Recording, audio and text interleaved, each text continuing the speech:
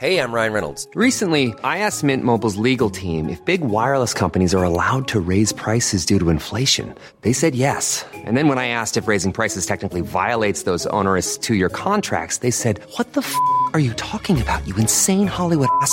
So to recap, we're cutting the price of Mint Unlimited from $30 a month to just $15 a month. Give it a try at mintmobile.com/switch. $45 up front for 3 months plus taxes and fees. Promo rate for new customers for limited time. Unlimited more than 40 gigabytes per month. Slows full terms at mintmobile.com.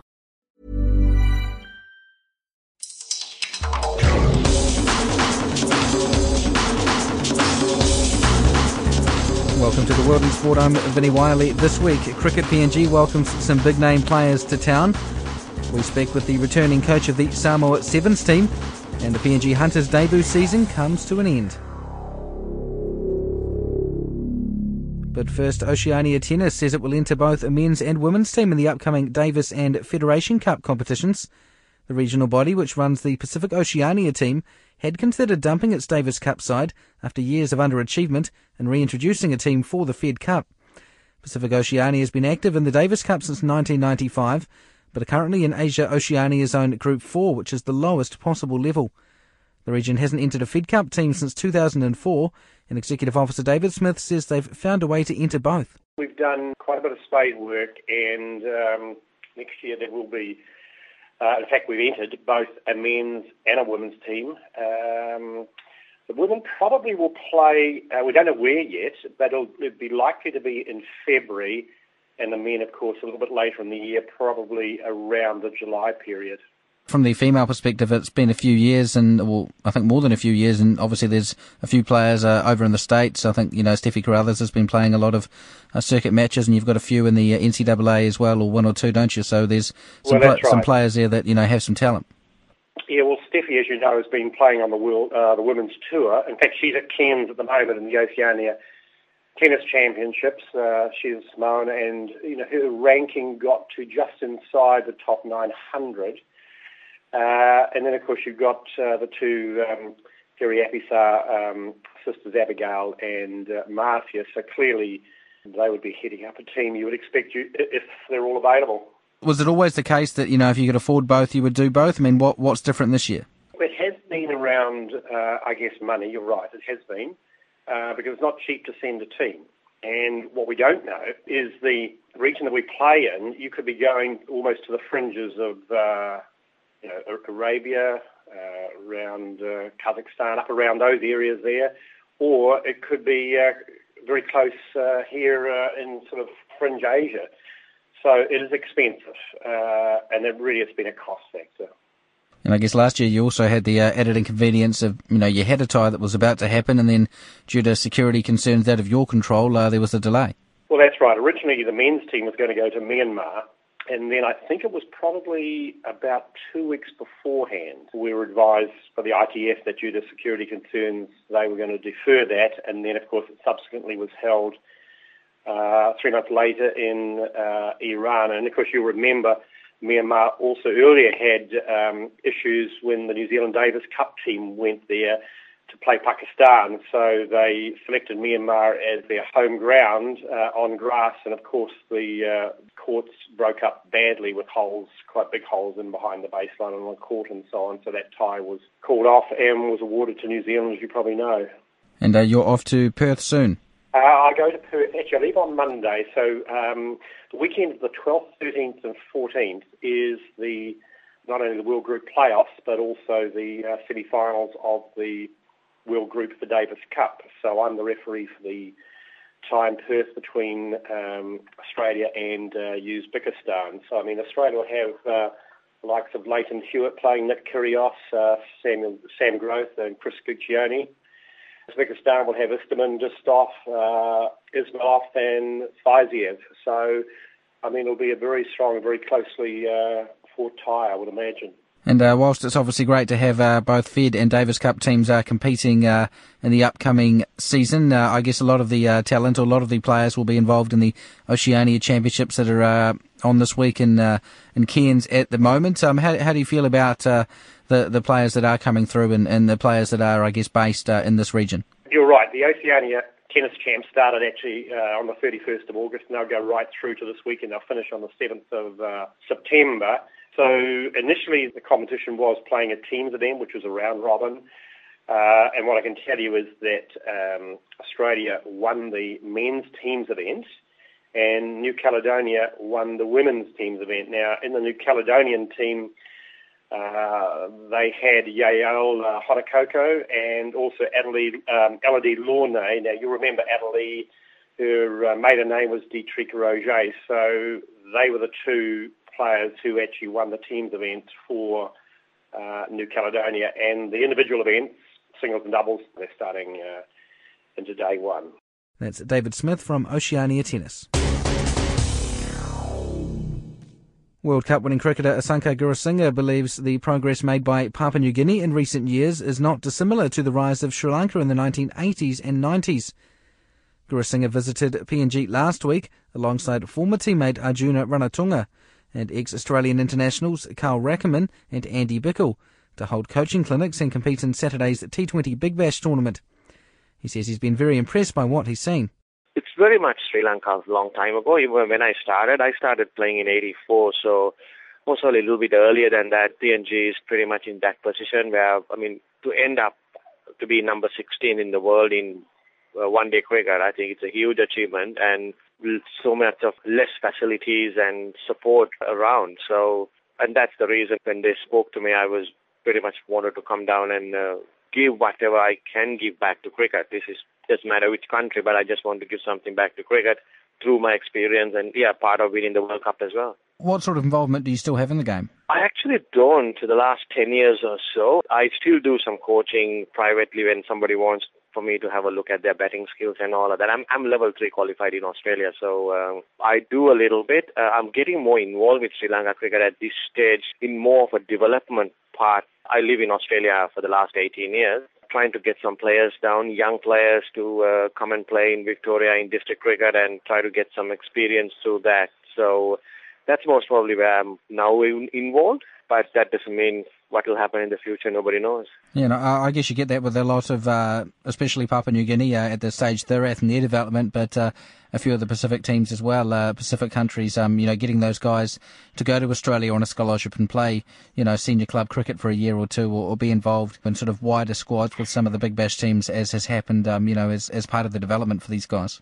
Absolutely, and that's why I was talking to Greg this morning as well, how many players will be in Melbourne, because I can support them there. I can do some specialist batting coaching lessons with them, plus get them into, as you said, training with the Big Bash sides, with the Victorian team, and get that experience of how a state side in Australia go through their training programs and get to know how much work these guys will have to put in, and especially when they're just about to sign some full-time contracts. Most probably the responsibility changes. That's where I think you got to get the thinking part of it change. Saying, okay, we are not just coming to training and then going home and all doing the job. We now need to put more effort and get the team into another level. So I think it's a thinking side they'll have to change a lot, which I would like to do whatever I can to get them into that level. That's the former Sri Lankan cricket international, Asanka Gurusingha. Fuima Ono Titimaia Tafua admits there is a lot of work to do after his reappointment as Samoa Sevens coach through until the 2016 Rio Olympics.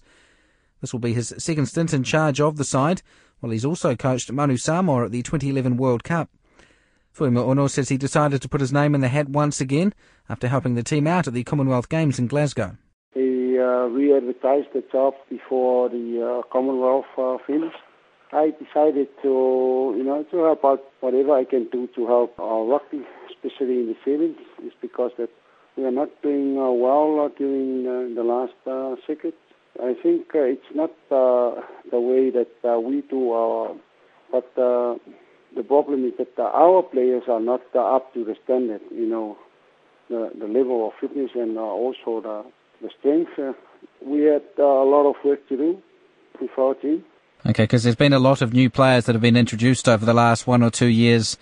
A lot of really senior players that have, been phased out or have retired. So, are you concerned that the players coming through aren't of a high enough quality, or, as you say, will it maybe just take it? There are some new upcoming players, and that's what we need is the commitment as well. There are some experienced players. They put up their hand and they committed that they want to be in the team. You came back for the Commonwealth Games to coach the team over there. There were some improved results there. Do you feel like the performances over in Scotland are something you can build on in this World Series? According to the performance of our boys in the Commonwealth, they're doing all right, even though that we don't a medal. But we had a chance to get a medal. We'll try and do our best so that we can, achieve the top four during this IRP circuit this year. I guess that top four is really important this year, of course, because it means qualifying for the Olympics, which is massive. Yes. Is that what the Rugby Union has said to you? Is that the main focus? Is it getting into the Olympics and building towards that event? Oh, yes, that's the main, We're trying our best so that we'll qualify for the Olympics. Not an easy job, but I know we can, we can do it. Do some of the fans in Samoa maybe need to reassess their expectations? You mentioned that there's a lot of work to do and a lot of people are used to Samoa competing for cup titles at various tournaments. Do you think maybe it might be a while before Samoa wins a tournament again, or is that a fair thing for fans to want to expect from the team? What I'm saying is that we are not aiming to win this leg. What we want, the most important thing is that we want to be in the top four this year's circuit. So that's the only target at the moment, and it is a bonus if we can win a leg during this circuit. With the Olympics, there's also the eligibility thing that's come in, which means that players who haven't played for another country for 18 months can make themselves available for the Sevens team, of course, and then. Yeah, if there are. Is that something you've had discussions about? That they want to come down and play for us, just declare themselves, and then we'll sort it out later. So you guys have had discussions with players that have either contacted you or have said that they would be interested in that? We have some of the players, but it's not yet been finalized. We'll try to organize what we can do to help out. It's good that we so far there are some good players that they want to come down. So but what we need is a declaration letter from them, just to declare that they want to come and play for Samoa. And you're still waiting on that to happen? Yeah, yes. I guess the other thing is all they need to do is play in one tournament to become eligible for Samoa, and of course Manu Samoa. Is it? Do you? To me, that's not that important. What is important to me is that they want to come and play for the country. They want to come and play for the country. So what we need to do is just to organize something. Just a letter to declare themselves that they want to come and play for the country. Do you expect those sort of players might only feature in one or two legs of the World Series, or do you think they could play on a regular basis? Whatever players that they want to come, And these are sort of ex-All Blacks, ex-Wallabies? Yeah, if there are some players that they want to come down, But I know for sure there are some players that are not been kept. If they want to come down, it's still, it's still open, because and if there are some players that been playing for Wallabies and All Blacks, they want to come down. Well, it's a very good opportunity for us, to get that experience from those players to help out some of our local players. You mentioned you've only got about 4 weeks until the start of the World Series on the Gold Coast. Yes. That's obviously not very long. How ready do you think the team will be by then? Well, we'll try our best. It's a very short time, and I know for sure that we still have time to do. That's the Samoa Sevens coach, Fuima Ono Titimaya Tafua. The Oceania Sevens begins in 4 weeks' time with the Gold Coast World Series leg the week after that. The Papua New Guinea Hunters have missed out on a playoff berth in the Queensland Cup Rugby League competition after results went against them in the final round of the regular season. The Hunters collected 2 points from the bye to finish with 33 points from their 26 rounds, but nearest rivals, the Ipswich Jets and Tweed Heads, both managed tight victories to hold on to the last two positions in the top 5. The Hunters' CEO Brad Tassell says that the players have exceeded expectations in their debut season.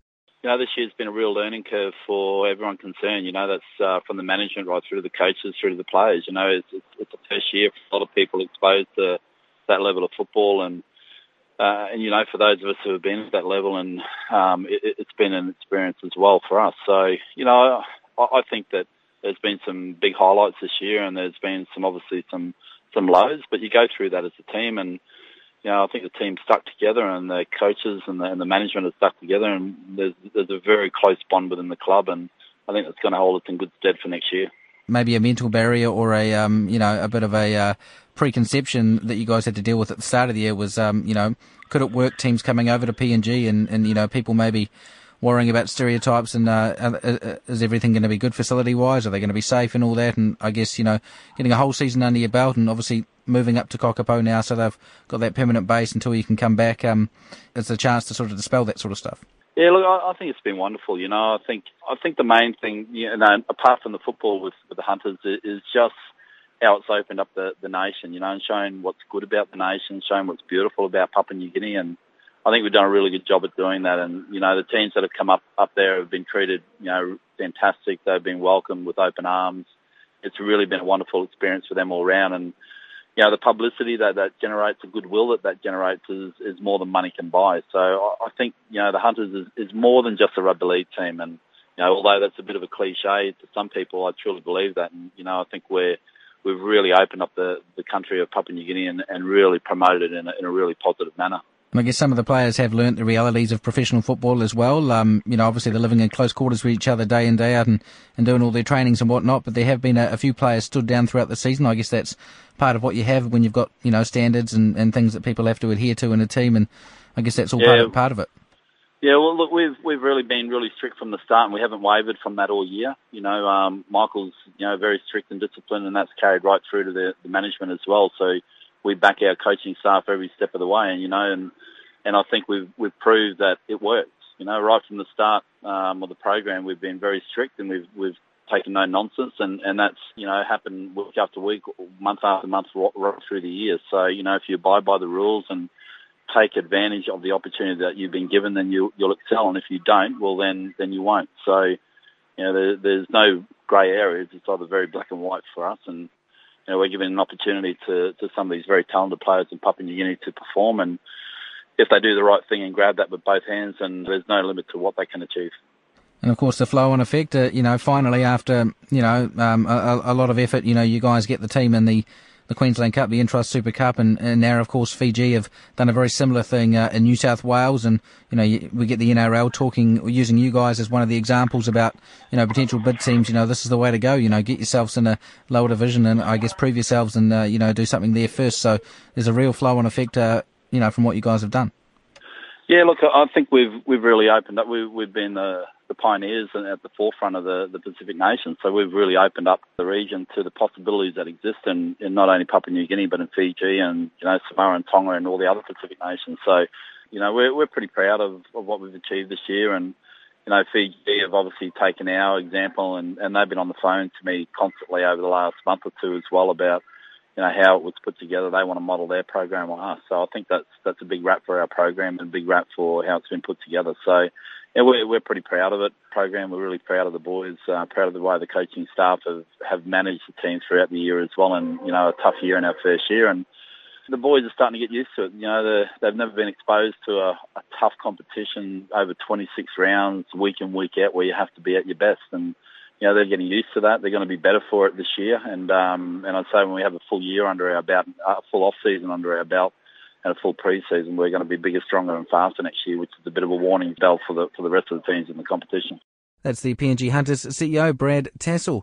And Papua New Guinea's Sports Minister says the Australian Football League has offered spots for 2 PNG teams in the Queensland State AFL competition.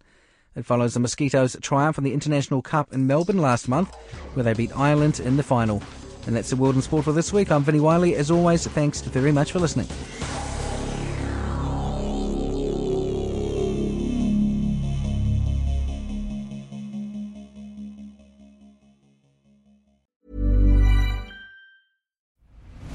I'm Nick Friedman.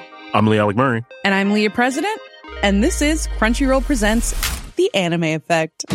We are a new show breaking down the anime news, views, and shows you care about each and every week. I can't think of a better studio to bring something like this to life. And I agree. We're covering all the classics. If I don't know a lot about Godzilla, which I do, but I'm trying to pretend that I don't right now. Hold it in. And our current faves. Luffy must have his due. Tune in every week for the latest anime updates and possibly a few debates. Oof. I remember, what was that? Say what you're going to say and I'll circle back. You can listen to Crunchyroll Presents The Anime Effect every Friday wherever you get your podcasts. And watch full video episodes on Crunchyroll or the Crunchyroll YouTube channel.